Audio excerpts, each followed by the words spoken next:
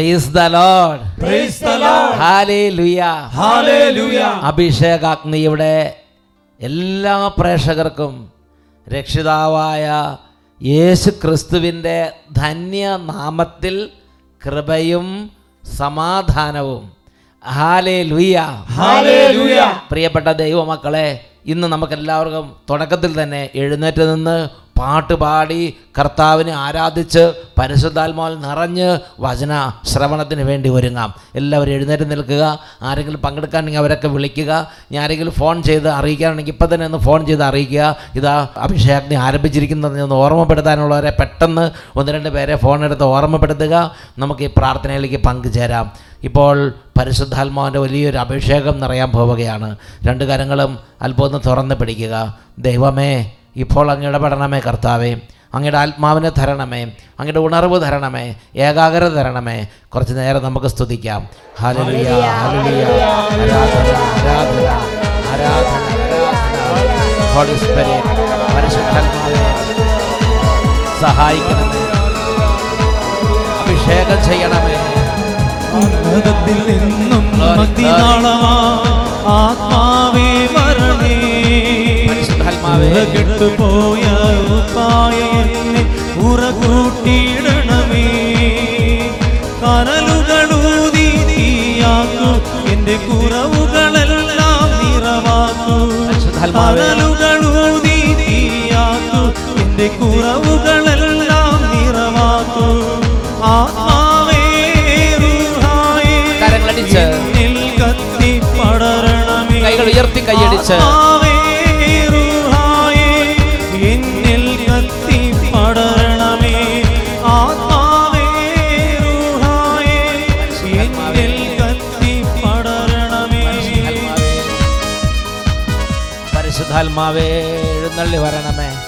ഇപ്പോൾ അങ്ങയുടെ ദാസന്മാരുടെ മേൽ നിറയണമേ. സകല ഹൃദയങ്ങളെ ഉണർത്തണമേ. പ്രാർത്ഥനാഭിഷേകം നൽകണമേ. ദൈവവചന ദാഹം നൽകണമേ. സ്വർഗീയ ആഗ്രഹങ്ങൾ നൽകണമേ. പരിശുദ്ധാത്മാഭിഷേകം നൽകണമേ. സന്തോഷം കൊണ്ട് നിറയ്ക്കണമേ. കൂട്ടായ്മ നൽകണമേ. അന്ധകാര പീഡകൾ എടുത്തു മാറ്റണമേ. ഹൃദയ ഐക്യം നൽകണമേ. ഹല്ലേലൂയ, ഹല്ലേലൂയ, ഹല്ലേലൂയ, ഹല്ലേലൂയ. ആത്മാവെന്നെ നയിക്കുമ്പോൾ ജീവിത പാതയിൽ തുടരാം. കരങ്ങളടിച്ച് കാറ്റിലുലയും മുയില പോലെ ആത്മാവിശക്തിയിലുണരാം. അഭിഷേകം നീ പകരണമേ. വരദാനങ്ങൾ നൽകണമേ. അഭിഷേകം നീ പകരണമേ. വരദാനങ്ങൾ നൽകണമേ. ആത്മാവേ റൂഹായേ, എന്നിൽ കത്തി പടരണമേ. ആഗ്രഹത്തോടെ ആത്മാവേ റൂഹായേ, എന്നിൽ കത്തി പടരണമേ. ആത്മാവേ റൂഹായേ, എന്നിൽ കത്തി പടരണമേ. പരിശുദ്ധാത്മാവേ, ആത്മാവേ പരിശുദ്ധാത്മാവേ, എന്നിൽ കത്തി പടരണമേ. കരങ്ങൾ ഉയർത്തി ഉറക്കെ സ്തുതിക്കുന്നു.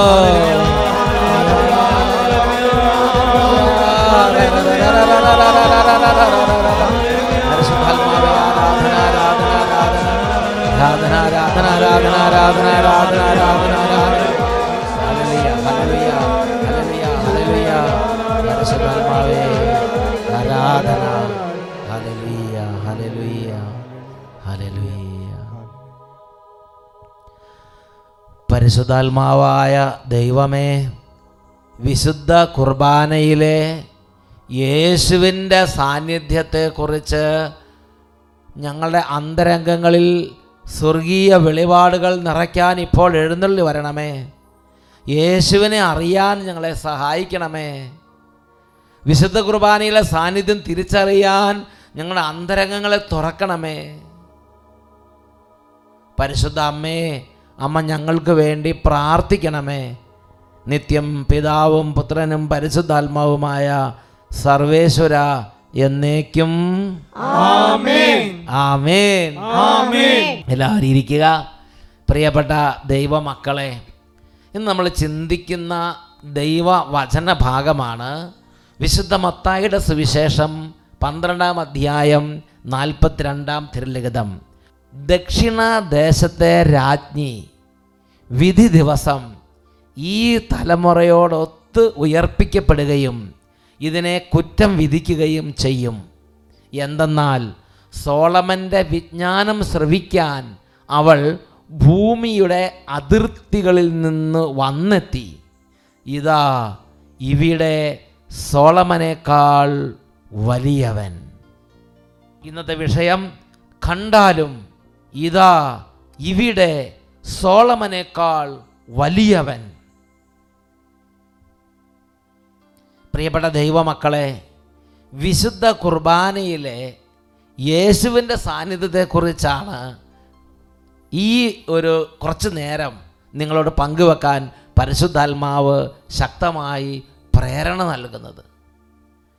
വിശുദ്ധ കുർബാന, ദിവ്യകാരുണ്യം എന്ന് പറഞ്ഞാൽ നമ്മൾ ഈ അഭിഷേകജ്ഞയുടെ ഏറ്റവും അവസാനം ഒരു 2 മിനിറ്റ് പരിശുദ്ധ കുർബാന, ആ ദിവ്യകാരുണ്യ അപ്പം, പരിശുദ്ധ കുർബാന പരസ്യമായി എഴുന്നള്ളിച്ച് വെച്ച് പ്രാർത്ഥിക്കുന്ന ഒരു പ്രാർത്ഥനയുണ്ടല്ലോ, ഒരു 2 മിനിറ്റ് അവസാനത്തെ പ്രാർത്ഥന. ആ പ്രാർത്ഥന, ദിവ്യകാരുണ്യം യേശു തന്നെയാണ്. അതൊരു വിശ്വാസത്തിൻ്റെ ഒരു മിസ്റ്ററിയാണ്. അത് യേശു തന്നെയാണത്. സ്വർഗത്തിൽ പിതാവിൻ്റെ വലതുഭാഗത്ത് മഹത്വപൂർണനായി ഇരിക്കുന്നവനായ യേശു തന്നെയാണ് the real and substantial presence. യേശുവിൻ്റെ റിയൽ പ്രസൻസ് ആ പരിശുദ്ധ കുർബാനയിൽ ഉണ്ട്. അതുകൊണ്ട് ഇന്ന് നമ്മൾ ചിന്തിക്കുന്നത്, ഇതാ ഇവിടെ സോളമനേക്കാൾ വലിയവൻ. ആ യേശുവിൻ്റെ അടുത്ത് ഹൃദയം നുറുങ്ങി കരഞ്ഞ് പ്രാർത്ഥിക്കുന്ന എത്രയോ ആയിരങ്ങളാണ് അത്ഭുതങ്ങൾ കാണുന്നത്. യേശുവിനോട് നേരിട്ട് സംസാരിക്കുന്ന സമയം, യേശുവിനോട് നേരിട്ട് തൊടുന്ന സമയം, യേശുവിൻ്റെ അടുത്ത് ഇരിക്കുന്ന സമയം, യേശുവിനെ കാണുന്ന സമയം, യേശുവിനോട് ഹൃദയഭാരങ്ങൾ പങ്കുവെക്കുന്ന സമയം, അത് കഴിഞ്ഞ് പോകുമ്പോൾ ഒരു പുതിയ വ്യക്തിയായി പോകാൻ വിശ്വാസത്തിൽ നമുക്ക് കഴിയും. ഞാൻ ഓർക്കുന്നുണ്ട്, തങ്കിയിൽ നിന്നൊരു അനുഭവം ഒരു ചേട്ടൻ വന്ന് പങ്കുവെച്ചത്. ആ ചേട്ടൻ ഒരുപാട് കാലമായി വലിയൊരു അടിമത്തം നിമിത്തം അദ്ദേഹം വളരെ ക്ലേശിച്ചു. അവിടെ കൺവെൻഷൻ നടക്കുന്ന സമയത്ത് ദിവ്യകാരുണ്യ ആരാധന നടത്തുമ്പോൾ അദ്ദേഹം ദിവ്യകാരുണ്യത്തിലെ യേശുവിനോട് പറഞ്ഞു, യേശുവേ എനിക്കൊരു മാറ്റം വേണം, എന്നെ ഒന്ന് രക്ഷിക്കണം. എങ്ങനെയാണ് യേശുവിൻ്റെ സാന്നിധ്യം അദ്ദേഹത്തിന് അനുഭവപ്പെട്ടത്? നമുക്കൊന്ന് ശ്രദ്ധിക്കാം. 20 വർഷങ്ങൾക്ക് മുൻപുള്ള എൻ്റെ പൊടിവലി വട്ടായിലച്ചൻ 3 വർഷത്തിന് മുമ്പ് തങ്കിയിൽ ഒന്ന് ധ്യാനം നടത്തിയപ്പോൾ അന്ന് മുതൽ എനിക്ക് ആ പൊടിവലി ഒട്ടും ആ കുപ്പിയെപ്പോലും തൊടാൻ ഒത്തിട്ടില്ല. ഈ സഹോദരൻ കഴിഞ്ഞ തങ്കി കൺവെൻഷൻ, 3 വർഷം മുമ്പ് ഇവിടെ ഒരു തങ്കി കൺവെൻഷൻ ഉണ്ടായിരുന്നു, അഭിഷേകാഗ്നി കൺവെൻഷൻ. അത് 2014 അല്ലേ? ആ കൺവെൻഷന് കൂടിയ സമയത്ത് ഈ ചേട്ടനും വന്ന് കൂടി. ഈ ചേട്ടന് പൊടിവലി എന്ന് പറഞ്ഞൊരു പ്രത്യേക ഒരു അടിമത്തം ഉണ്ടായിരുന്നു. പൊടിവലി എത്ര വർഷമായിട്ട് പൊടിവലിക്കുമായിരുന്നു? എത്ര നാളായിട്ട് പൊടിവലിക്കണ? അത് 20 വർഷമായിട്ടുണ്ട്. അത് ദിവസം 10 രൂപയ്ക്ക് മേടിക്കും, എൻ്റെ കൂട്ടുകാരും വലിക്കും, ഞാനും വലിക്കും. അതായത് 20 വർഷമായിട്ട് ഇങ്ങനെ മേടിച്ച് 10 ഉറുപ്പിക്ക് പൊടി മേടിച്ചങ്ങോട്ട് വലിക്കും. അത് കുറേ കൂട്ടുകാർക്ക് കൊടുക്കും, എല്ലാവരും കൂടി അത് തീർക്കും. 2 കൂട്ടുകാരനെ ഞാൻ സ്ഥിരമായിട്ട് പൊടിവലി പഠിപ്പിച്ച്. അപ്പോൾ മത്തായി 18:6 പെട്ടു. മത്തായി 18:6. ഈ ഇവരിൽ ആർക്കെങ്കിലും ദുർമാതൃക നൽകുന്നെങ്കിൽ. അപ്പോൾ ഒരു കൂട്ടുകാരൻ 5 വർഷം കഴിഞ്ഞപ്പോൾ, സ്ഥിരമായി വലിച്ച് 5 വർഷം കഴിഞ്ഞപ്പോൾ തലവേദനയായി. ആശുപത്രിയിൽ ചെന്നപ്പോൾ ഡോക്ടർ പറഞ്ഞു സ്കാൻ ചെയ്യണമെന്ന് പറഞ്ഞ്. സ്കാൻ ചെയ്ത് കഴിഞ്ഞ് കുരിച്ച് നിർത്തിയപ്പോൾ തലേന്ന് കുളത്തിലെ ചെള്ള പോകും പോലെയാണ് പോയിക്കൊണ്ടിരുന്നത്. ദൈവമേ, കുളത്തിലെ ചേറ് പോണ മാതിരി തലേന്ന് ഇങ്ങനെ പോയിക്കൊണ്ടിരിക്കുക. തല ഓപ്പൺ ചെയ്തപ്പോഴോ? അല്ല, സ്കാൻ ചെയ്തപ്പോഴത്തേനും കുളത്തിലെ ചേറ് കടവഴി വലിച്ച പൊടിയെല്ലാം കൂടെ കൂടിയിട്ടേ ഇങ്ങനെ കിടക്കുക. ചെള്ള. അപ്പോൾ അവൻ വന്ന് എന്നോട് പറഞ്ഞ് ഇനി മേലെ പൊടി വലിക്കരുതും, അതുകൊണ്ട് പൊടിവലി നിർത്തിയേക്കണം, എനിക്ക് എൻ്റെ അനുഭവം ഇതാണ് എന്ന് പറഞ്ഞു. എൻ്റെ തലയ്ക്കുള്ളിൽ മുഴുവൻ ചെള്ള പിടിച്ച് കിടക്കുകയാണ്, താനും നിർത്തുക നല്ലത് എന്ന് ആ കൂട്ടുകാരൻ തലവേദന എടുത്ത് തല പൊള്ളിക്കാൻ അറിയായപ്പോൾ വന്ന് വിവരം പറഞ്ഞു. ആ ചേട്ടത്തെ നിർത്തി. എന്നിട്ട് ഞാനത് കൂട്ടാക്കാതെ ഉണ്ട് വലിച്ച് പക്ഷേ ഇദ്ദേഹം പറഞ്ഞു തല പൊളിഞ്ഞാൽ പൊളിയട്ടെ, എനിക്ക് പൊടി വലിക്കണം എന്ന് പറഞ്ഞു. അത് ഒരു പ്രത്യേകമായ ഒരു അടിമത്തായിപ്പോയി. മദ്യപിക്കുന്നത് പോലെ തന്നെയുള്ള ഒരു തഴക്കദോഷമാണ് പൊടിവലി. ഇപ്പോൾ മത്സ്യത്തൊഴിലാളിയായിരുന്നു, വള്ളത്തെ പോയിക്കൊണ്ടിരുന്നപ്പോൾ എനിക്കൊരു ദിവസം തോന്നി ഈ പൊടിക്കുപ്പി കടലിൽ എറിഞ്ഞിട്ട് പോകണം, ഇനി മേലെ പൊടി വലിക്കണ്ട.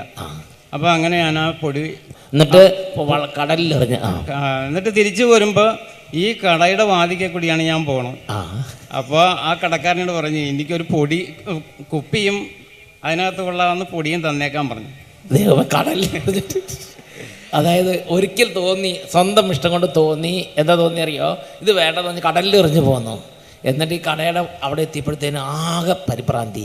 അത് കടക്കാരന് പറഞ്ഞു ഇന്ന് പൊടി മാത്രം പോരാ, കുപ്പി അടക്കം വേണമെന്ന് പറഞ്ഞ് ഒരു കുപ്പിയോടുകൂടി പൊടി വാങ്ങി. മറ്റേ കുപ്പി കടലിലെറിഞ്ഞേ, അപ്പോൾ ആ കുപ്പിയോടുകൂടി പൊടി മേടിച്ചു. അപ്പോൾ ഇതിന് ശേഷം അമ്മ പല പ്രാവശ്യം വഴക്ക് പറയാറുണ്ടായിരുന്നു, എൻ്റെ ഭാര്യ വഴക്ക് പറയാറുണ്ടായിരുന്നു. അവർ പൊടിയും കുപ്പിയൊക്കെ മാറ്റി വെക്കാറുണ്ടായിരുന്നു. എന്നാലും ഈ കുപ്പി എൻ്റെ കയ്യിലില്ലാതെ എനിക്ക് ഉറങ്ങാനൊക്കെ ഇല്ല. ഇവർ മാറ്റി വെച്ചെങ്കിലും തന്നെ പെട്ടെന്ന് ഞാൻ ചന്തയിൽ പോയി കുപ്പിയും പൊടിയും മേടിച്ചിട്ട് വരും. കാരണം ഈ കുപ്പിയിലേക്ക് ഉറങ്ങാൻ പറ്റില്ല, അങ്ങനത്തെ സ്ഥിതിയായി. ദൈവമായ അതിനുശേഷമാണ് ഓരോരുത്തരൊക്കെ ഓരോ ബുദ്ധിമുട്ട് മനസ്സിലാക്കി. വട്ടായിരച്ചൻ്റെ ധ്യാനം അങ്ങനെ ഇരിക്കും. അത്രയും കഠിന പീഡ ഇരിക്കുമ്പോഴാണ് തങ്കി അഭിഷേകാഗ്നി. അപ്പം ഞാൻ ഇവിടുത്തെ കുർബാന ആരാധനയുടെ സമയത്ത് കർത്താവിനോട് പറഞ്ഞ് എൻ്റെ പൊടിവലി നിർത്തി തരണേ എന്ന് പറഞ്ഞ് പ്രാർത്ഥിക്കുക മാത്രമേ ഞാൻ ചെയ്തുള്ളൂ. പക്ഷേ ആ സമയം മുതൽ ഞാൻ പൊടിക്കുപ്പിയെ തൊട്ടിട്ടില്ല. ആ സെക്കൻഡ് മുതൽ എന്നേക്കുമായി പൊടിക്കുപ്പിയുടെ വിട പറഞ്ഞു.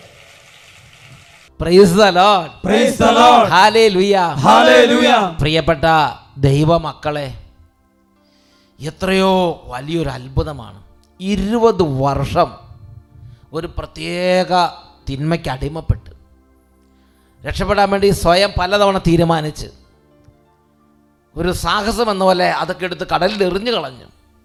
പക്ഷേ പൂർവാധിക ശക്തിയോടെ അത് വീണ്ടും വന്ന് ആക്രമിച്ച് കീഴ്പ്പെടുത്തി. അങ്ങനെ ഇരിക്കുമ്പോൾ ധ്യാനത്തിൻ്റെ സമാപനത്തിൽ പരിശുദ്ധ കുർബാന എഴുന്നള്ളിച്ച് ഓരോ ദിവസവും ആരാധനയുണ്ട്. ആ ദിവ്യകാരുണ്യം എഴുന്നള്ളിച്ച് വെച്ച് ആരാധന നടത്തുമ്പോൾ ഈ എളിയ മകൻ്റെ ഹൃദയവേദന ദൈവമായ കർത്താവിൻ്റെ സന്നിധി പറഞ്ഞു, എൻ്റെ ദൈവമേ, എൻ്റെ ജീവിതത്തിൽ ഇതുപോലൊരു തകർച്ചയുണ്ട്, എനിക്ക് രക്ഷപ്പെടാൻ പറ്റുന്നില്ല, എന്നെ രക്ഷിക്കണം എന്ന് പറഞ്ഞ് അദ്ദേഹം കരഞ്ഞു. പ്രിയപ്പെട്ട സഹോദരങ്ങളെ, ദിവ്യകാരുണ്യത്തിൽ നിന്ന് അത്ഭുത ശക്തി പുറപ്പെട്ടു. അദ്ദേഹം തിരിച്ച് വീട്ടിലേക്ക് നടന്നു. അദ്ദേഹത്തിന് ഒരു കാര്യം മനസ്സിലായി. വീട്ടിൽ ചെന്നു, പിറ്റേ ദിവസം കിടന്നു, പല ദിവസങ്ങൾ കഴിഞ്ഞു. പിന്നീട് ഒരിക്കലും പൊടിവലിയുടെ കുപ്പിയെടുക്കാൻ തോന്നുന്നില്ല. കർത്താവ് ദിവ്യകാരുണ്യത്തിൽ നിന്ന് ശക്തി പുറപ്പെട്ട് അദ്ദേഹത്തെ കഴുകി അദ്ദേഹത്തെ ഒരു പുതിയ സൃഷ്ടിയാക്കി മാറ്റി. ഉച്ചത്തിൽ പറയാം ഹല്ലേലൂയ, ഹല്ലേലൂയ, ഹല്ലേലൂയ, ഹല്ലേലൂയ.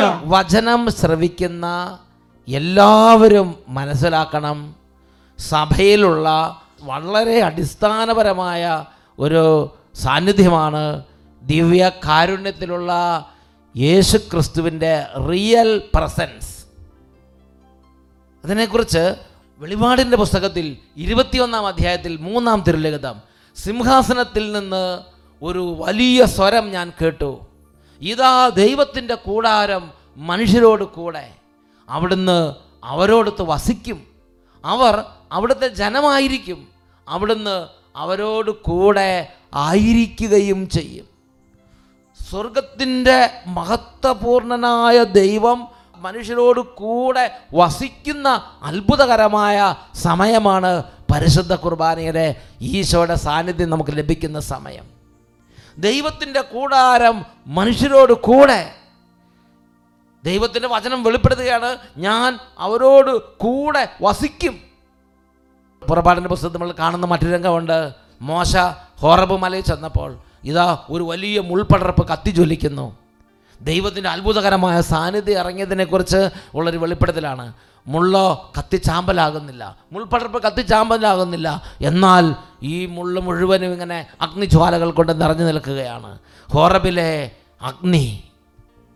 പ്രിയപ്പെട്ട സഹോദരങ്ങളെ, അതുപോലെ വിശുദ്ധ ലിഖിതങ്ങളിൽ പല സ്ഥലത്തും ഈശോയുടെ അത്ഭുത സാന്നിധ്യത്തെക്കുറിച്ച് വെളിപ്പെടുത്തലുകൾ നൽകിയിട്ടുണ്ട്. യോഹന്നാൻ്റെ സുവിശേഷം 1-ാം അധ്യായത്തിൽ 14-ാമത്തെ തിരുലിഖിതം, സ്വർഗത്തിലെ മഹത്വപൂർണനായ യേശു, പിതാവിനോട് സമനായ പുത്രനായ യേശു, അവൻ മനുഷ്യരോട് കൂടെ വസിച്ച്. ദൈവത്തിൻ്റെ പുത്രൻ അല്ലെങ്കിൽ ദൈവം തന്നെയായ പുത്രൻ മനുഷ്യരോട് കൂടെ വസിച്ചു. പ്രിയപ്പെട്ട ദൈവമക്കളെ, ഈ ഒരു വിശ്വാസത്തോടെ ഇന്ന് പരിശുദ്ധ കുർബാനയിൽ നാം സന്നിഹിതനാകുമ്പോൾ, പരിശുദ്ധ കുർബാനയുടെ മുമ്പിൽ നമ്മൾ ഇരിക്കുമ്പോൾ, ആ ഈശോയോട് നമുക്ക് നേരിട്ട് സംസാരിക്കാൻ പറ്റും. ആ ഈശോയുടെ സാന്നിധ്യത്തിൽ നമ്മുടെ ഹൃദയഭാരങ്ങൾ പറയാൻ പറ്റും. ഇത് സഭയുടെ ഔദ്യോഗികമായ ഒരു പ്രബോധനമാണ്. വിശുദ്ധനായ ജോൺ പോൾ രണ്ടാമൻ മാർപ്പാപ്പ 1980 പെസഹ വ്യാഴാഴ്ച ഒരു ഔദ്യോഗിക രേഖ പുറപ്പെടുവിച്ചിട്ടുണ്ട്. ദിവ്യകാരുണ്യ ആരാധനയ്ക്ക് മുമ്പിൽ ഇരിക്കുക എന്നതിനെക്കുറിച്ചാണ്. ഈ അടുത്ത കാലത്തായി ചിലർ പറയുന്നൊരു പ്രബോധനമുണ്ട്, ആരാധനയ്ക്കൊന്നും പോകണ്ട, ആരാധന മുമ്പിലൊന്നും ഇരിക്കണ്ട, കുർബാനയിൽ പങ്കെടുത്ത് കുർബാന ഭക്ഷിച്ചാൽ മതിയെന്ന്. എന്നാൽ പ്രിയപ്പെട്ട സഹോദരങ്ങളെ, കത്തോലിക്ക സഭയുടെ മാർപ്പാപ്പമാർ നമുക്ക് നൽകിയിരിക്കുന്ന പ്രബോധനങ്ങളിൽ പ്രധാനപ്പെട്ട ഒരു പ്രബോധനമാണ് ദിവ്യകാരുണ്യ ആരാധനയെക്കുറിച്ചുള്ള പ്രബോധനങ്ങൾ ഉൾക്കൊള്ളുന്ന രേഖകൾ. റോമിൽ നിന്നുള്ള ഔദ്യോഗികമായ പ്രബോധനങ്ങളും ഔദ്യോഗിക രേഖകളും. അതിൽ പ്രധാനപ്പെട്ട ഒന്നാണ് 1980 ജോൺ പോൾ രണ്ടാമൻ മാർപ്പാപ്പ പുറപ്പെടുവിച്ച ദിവ്യകാരുണ്യ ആരാധനയെക്കുറിച്ചുള്ള ഒരു ഔദ്യോഗിക രേഖ. അതിൽ ഇങ്ങനെയാണ് പറഞ്ഞിരിക്കുന്നത്: ദിവ്യകാരുണ്യ ഈശോയോടുള്ള നമ്മുടെ സ്നേഹം, വിശുദ്ധ കുർബാനയുടെ വാഴ്വ്, വിശുദ്ധ കുർബാന പരസ്യമായി എഴുന്നള്ളിച്ച് വെച്ചുകൊണ്ടുള്ള ആരാധന, തിരു സാന്നിധ്യത്തിലുള്ള വ്യക്തിപരമായ പ്രാർത്ഥനകൾ മുതലായ മാർഗങ്ങളിലൂടെ നമുക്ക് പ്രകടമാക്കാം. സ്നേഹത്തിൻ്റെ കൂദാശയിൽ എഴുന്നള്ളിയിരിക്കുന്ന ഈശോയുടെ അരികിൽ സ്വാതന്ത്ര്യത്തോടെ, ഹൃദയ സ്വാതന്ത്ര്യത്തോടെ നമുക്കായിരിക്കാം.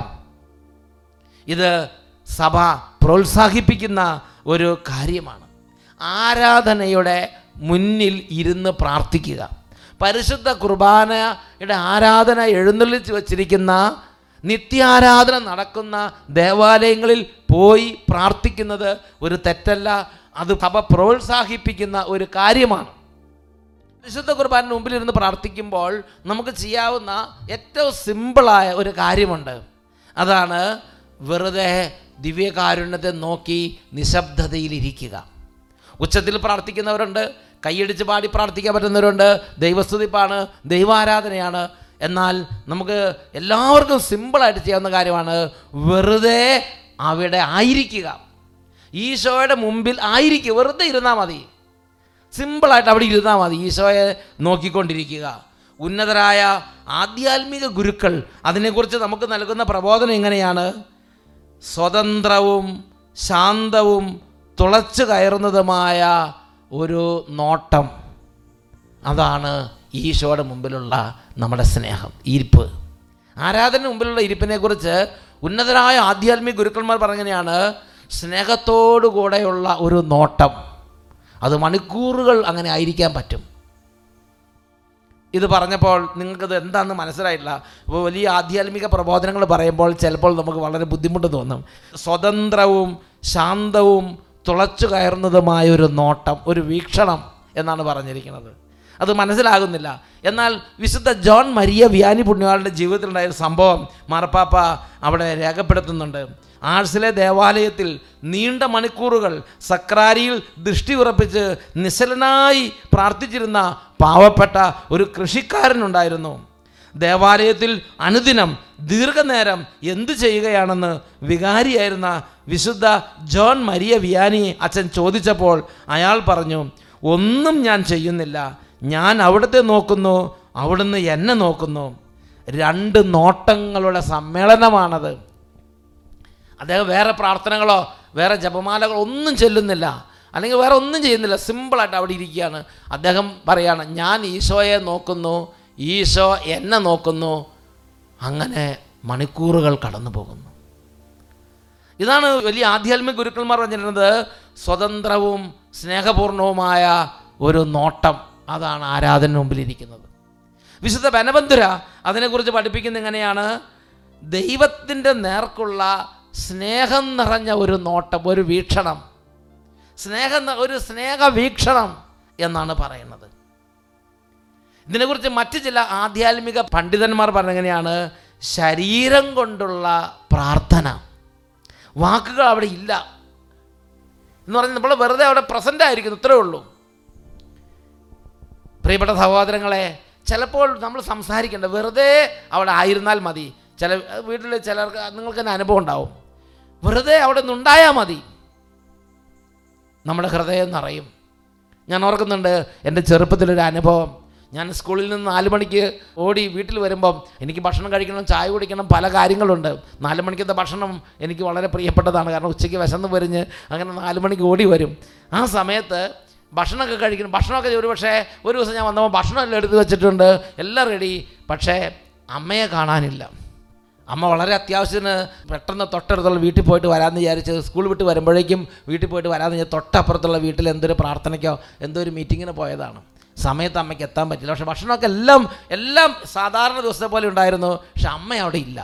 എനിക്ക് അനുഭവപ്പെട്ട ശൂന്യതയ്ക്കൊരു കണക്കില്ല. ഞാൻ ഭക്ഷണമൊന്നും കഴിച്ചില്ല. ഞാൻ ഇവിടെ അമ്മയോടെ എന്ന് പറഞ്ഞ് ചുറ്റും വിളിച്ച് നടക്കുകയാണ്. പ്രിയപ്പെട്ട സഹോദരൻ, അപ്പോൾ അന്ന് എനിക്ക് അന്ന് ഇപ്പോഴും ഞാനത് ഓർക്കുന്നുണ്ട്. എനിക്ക് മനസ്സിലായി ആ ഒരു പ്രസൻസ്, വെറുതെ ഒരു പ്രസൻസ്, വേറെ അമ്മ ഒന്നും പറയുമല്ലോ, ഒന്നുമില്ല, അവിടെ ഉണ്ടായാൽ മതി. അതുപോലെയാണ് പ്രിയപ്പെട്ട സഹോദരൻ, ശരീരത്തിൻ്റെ പ്രസൻസ്, പേഴ്സണൽ പ്രസൻസ്, അത് വളരെ വലിയൊരു ബന്ധമാണ്. അത് വളരെ വലിയൊരു ശക്തമായൊരു ഇൻ്റർ പേഴ്സണൽ ബന്ധമാണ്, ഒരു റിലേഷനാണത്. പരിശുദ്ധ കുർബാനയുടെ മുമ്പിൽ നമ്മൾ പോയി ഇരിക്കുമ്പോൾ വാക്കുകൊണ്ടൊന്നും പറഞ്ഞില്ലെങ്കിലും, വലിയ പ്രാർത്ഥനകൾ ചൊല്ലാൻ സാധിച്ചില്ലെങ്കിലും, കാണാപ്പാട് ഒന്നും അറിയില്ലെങ്കിലും, വെറുതെ അവിടെ ഒന്ന് ഇരുന്നാൽ മതി. അത് വലിയൊരു ബന്ധമാണ്. ശരീരം കൊണ്ടുള്ള പ്രാർത്ഥനയാണത്. നമ്മുടെ താല്പര്യക്കുറവോ മടുപ്പോ, ദൈവം നമ്മുടെ ശുദ്ധീകരണം ലക്ഷ്യം വെച്ചുകൊണ്ട് അനുവദിക്കുന്ന ശുഷ്കതയോ നമ്മൾ ദിവ്യകാരുണ്യത്തിന് മുമ്പിൽ പോയിരുന്ന് പ്രാർത്ഥിക്കുന്നതിന് തടസ്സമാകരുത്. ചിലപ്പോൾ നമ്മുടെ താല്പര്യക്കുറവ് കൊണ്ട് ഒരു ശുഷ്കത ഉണ്ടാകാം. ചിലപ്പോൾ നമുക്ക് ഉണർവില്ലാത്തത് കൊണ്ടും നമ്മൾ ഒരുങ്ങാത്തത് കൊണ്ടും ഒരു ശുഷ്കത അനുഭവപ്പെട്ടേക്കാം. ചിലപ്പോൾ നമ്മുടെ വിശുദ്ധീകരണം ലക്ഷ്യം വെച്ച് നമ്മളെ എളിമപ്പെടുത്താൻ വേണ്ടി ദൈവം തന്നെ ഒരു മരുഭൂമി അനുഭവം അനുവദിക്കും. അപ്പോൾ പരിശുദ്ധ ഖുർആൻ മുമ്പിൽ ഇരിക്കുമ്പോൾ ഒരു അനുഭവം കിട്ടില്ല, വെറുതെ ഡ്രൈ ആയിപ്പോയൊരു അനുഭവമായിരിക്കും. വെറുതെ ഒന്നും പ്രാർത്ഥിക്കാൻ പറ്റാത്ത പോലെ ഉണ്ടാവും. പക്ഷേ ഒന്നും പേടിക്കണ്ട, അവിടെ ഇരുന്നാൽ മതി. ഈശോയെ നോക്കി അവിടെ ഇരുന്നാൽ മതി. പ്രിയപ്പെട്ട സഹോദരങ്ങളെ, വീണ്ടും പല ഉപദേശങ്ങളും നൽകുന്നുണ്ട്. അതിൽ പ്രധാനപ്പെട്ട ഒരു ഉപദേശം എങ്ങനെയാണ്? നമ്മെ സന്തുഷ്ടരാക്കാൻ നിത്യത മുഴുവൻ ഉപയോഗപ്പെടുത്താൻ ഈശോയ്ക്ക് സാധിക്കും.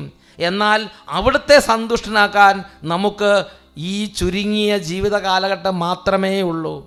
ഇനി ഒരിക്കലും കിട്ടുകയില്ലാത്ത ഈ അവസരം പാഴാക്കി കളയുമ്പോൾ എത്ര അമൂല്യമായ അവസരങ്ങളാണ് നാം പാഴാക്കി കളയുന്നത് എന്ന് ചിന്തിക്കണം.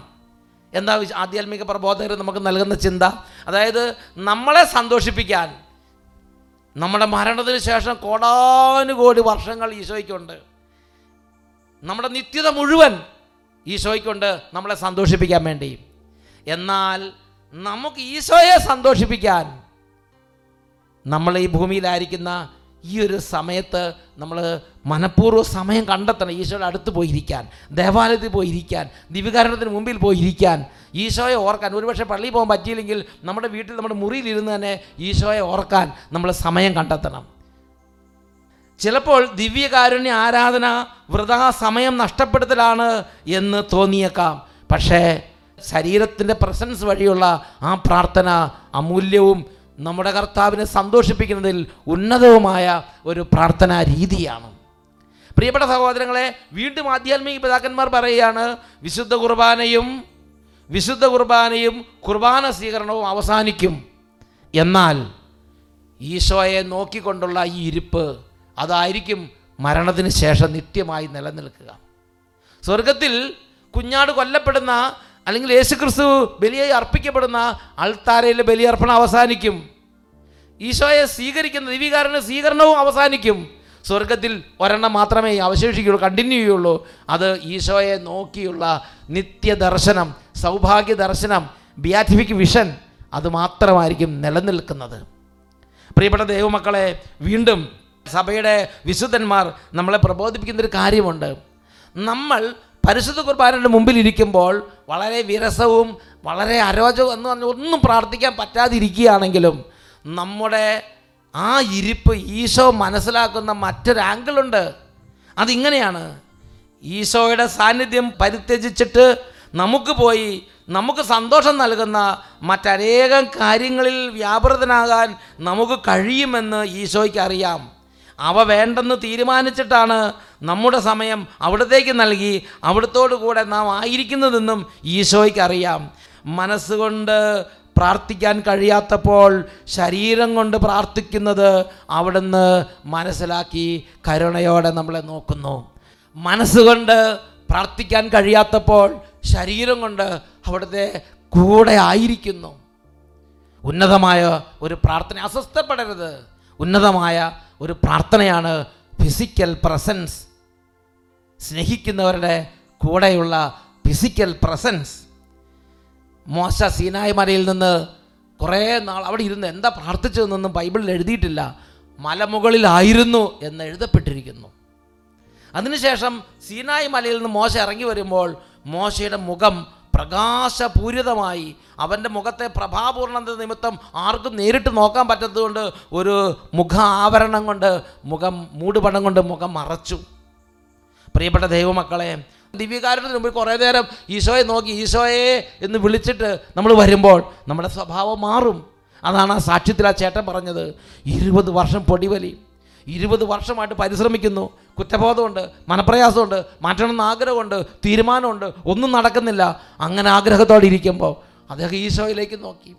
മോശ സീനായി മലമുകളിൽ വെച്ച് കർത്താവേ എന്ന് പറഞ്ഞ് അവിടുത്തെ സാന്നിധ്യത്തിലായിരുന്നിട്ട് ഇറങ്ങി വന്നപ്പോൾ ശരീരം പോലും പ്രകാശിതമായി. അതുപോലെ ഇദ്ദേഹത്തിൻ്റെ ശരീരത്തിൻ്റെ ഘടന മാറി. കുറച്ചു നേരം ദിവ്യകാരുണ്യത്തിന് മുമ്പിൽ നിന്ന് പരിശുദ്ധ കുർബാനയിൽ എഴുന്ന ഈശോയുടെ മുമ്പിൽ നിന്ന് ഈശോയെ നോക്കി ഈശോയെ വിളിച്ച് അതിനുശേഷം തിരിച്ചു വീട്ടിലേക്ക് നടക്കുമ്പോൾ മനസ്സിൻ്റെ ഘടന മാറി, ശരീരത്തിൻ്റെ ഘടന മാറി. ആ കുപ്പിയം തൊടാൻ പോലും തോന്നുന്നില്ല, ആഗ്രഹം തോന്നുന്നില്ല. ശരീരത്തിൻ്റെ ഘടന വ്യത്യാസപ്പെട്ട്.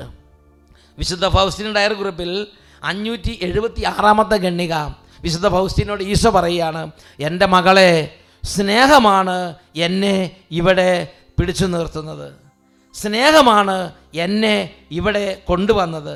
എൻ്റെ മകളെ, എന്നോടുള്ള നിർമ്മല സ്നേഹത്താൽ പ്രേരിതമായി ചെയ്യുന്ന ഒരു ചെറിയ പ്രവൃത്തിക്ക് പോലും ലഭിക്കുന്ന വലിയ പ്രതിഫലവും യോഗ്യതകളും മനസ്സിലാക്കിയാൽ സന്തോഷം കൊണ്ട് നീ മരിച്ചു പോകും. ഞാനിത് നിന്നോട് പറയുന്നത് എപ്പോഴും എന്നോട് നിർമ്മലമായ ഗാഢസ്നേഹത്താൽ ഐക്യപ്പെട്ടിരിക്കുന്നത് വേണ്ടിയാണ്. എന്തെന്നാൽ ഇതാണ് നിൻ്റെ ആത്മസാക്ഷാത്കാരം. ഈ പ്രവൃത്തി നിൻ്റെ സ്വതന്ത്ര മനസ്സിൻ്റെ പ്രവർത്തനമാണ്. പരിശുദ്ധമായ ആത്മാവ് വിനീതമാണെന്നറിയുക. എൻ്റെ മഹിമപ്രതാപത്തിന് മുമ്പിൽ നീ നിന്നെ തന്നെ എളിമപ്പെടുത്തുകയും ശൂന്യമാക്കുകയും ചെയ്യുമ്പോൾ എൻ്റെ കൃപ നിന്നെ നിറച്ച് എൻ്റെ ശക്തിയാൽ ഞാൻ നിന്നെ വലിയവളാക്കും. പരിശുദ്ധമായ ആത്മാവ് വിനീതമാണ്. അനുഭവം കിട്ടിയാലും കിട്ടിയില്ല എൻ്റെ ദൈവമേ എന്ന് പറഞ്ഞ് അവിടെ ശാന്തമായിരിക്കും. അനുഭവം കിട്ടുന്നില്ല, പ്രാർത്ഥിക്കാൻ പറ്റുന്നില്ല, പെട്ടച്ച് ചാടി കരപ്പം പിടിച്ച് കുട്ടിയെ പോലെ പെട്ടച്ച് പോകുന്നതല്ല. ശാന്തവും വിനീതവുമായ ആത്മാവ് അവിടെ ഇരിക്കുക. പരിശുദ്ധ കുർബാനയുടെ മുമ്പിൽ പോയി ഇരിക്കുക. ഇതാ കണ്ടാലും ഇതാ ഇവിടെ സോളമനേക്കാൾ വലിയവൻ. പരിശുദ്ധ കുർബാനയുടെ ആരാധന മുമ്പിൽ ഇന്ന് നമുക്ക് കുറച്ച് നേരം ഇരുന്ന് പ്രാർത്ഥിക്കാം.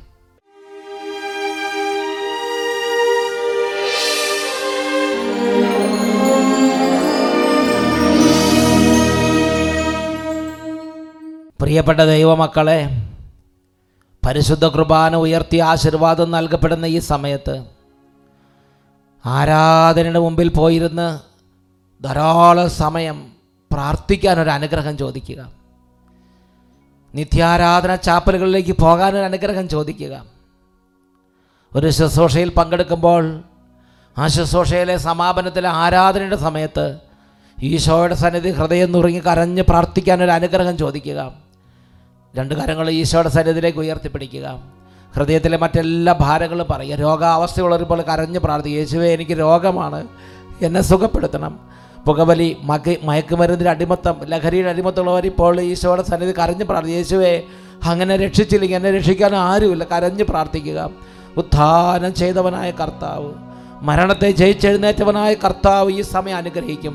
കരങ്ങൾ ഉയർത്തി ഉറക്കെ സ്തുതിക്കുന്നു. ഹല്ലേലൂയ, ഹല്ലേലൂയ, ഹല്ലേലൂയ, ചെയ്തവനേ ഞങ്ങൾ ആരാധിക്കുന്നു. മരണത്തെ ജയിച്ചവനേ യേശുവേ ഞങ്ങൾ ആരാധിക്കുന്നു. യേശുവേ യേശുവേ കൈകൾ ഉയർത്തി ഉദ്ധാനം യേശുവേ ചെയ്തവനേ, യേശുവേ ഞങ്ങൾ ആരാധിക്കുന്നു. വലിയ സ്നേഹത്തോടെ ഉച്ചത്തിൽ വിളിക്കുന്നു യേശുവേ. മരണത്തെ ജയിച്ചവനേ, ഞങ്ങൾ ആരാധിക്കുന്നു. ഉദ്ധാനം ചെയ്തവനേ, ഞങ്ങൾ ആരാധിക്കുന്നു. ഉദ്ധാനം ചെയ്തവനേ, ഞങ്ങൾ ആരാധിക്കുന്നു.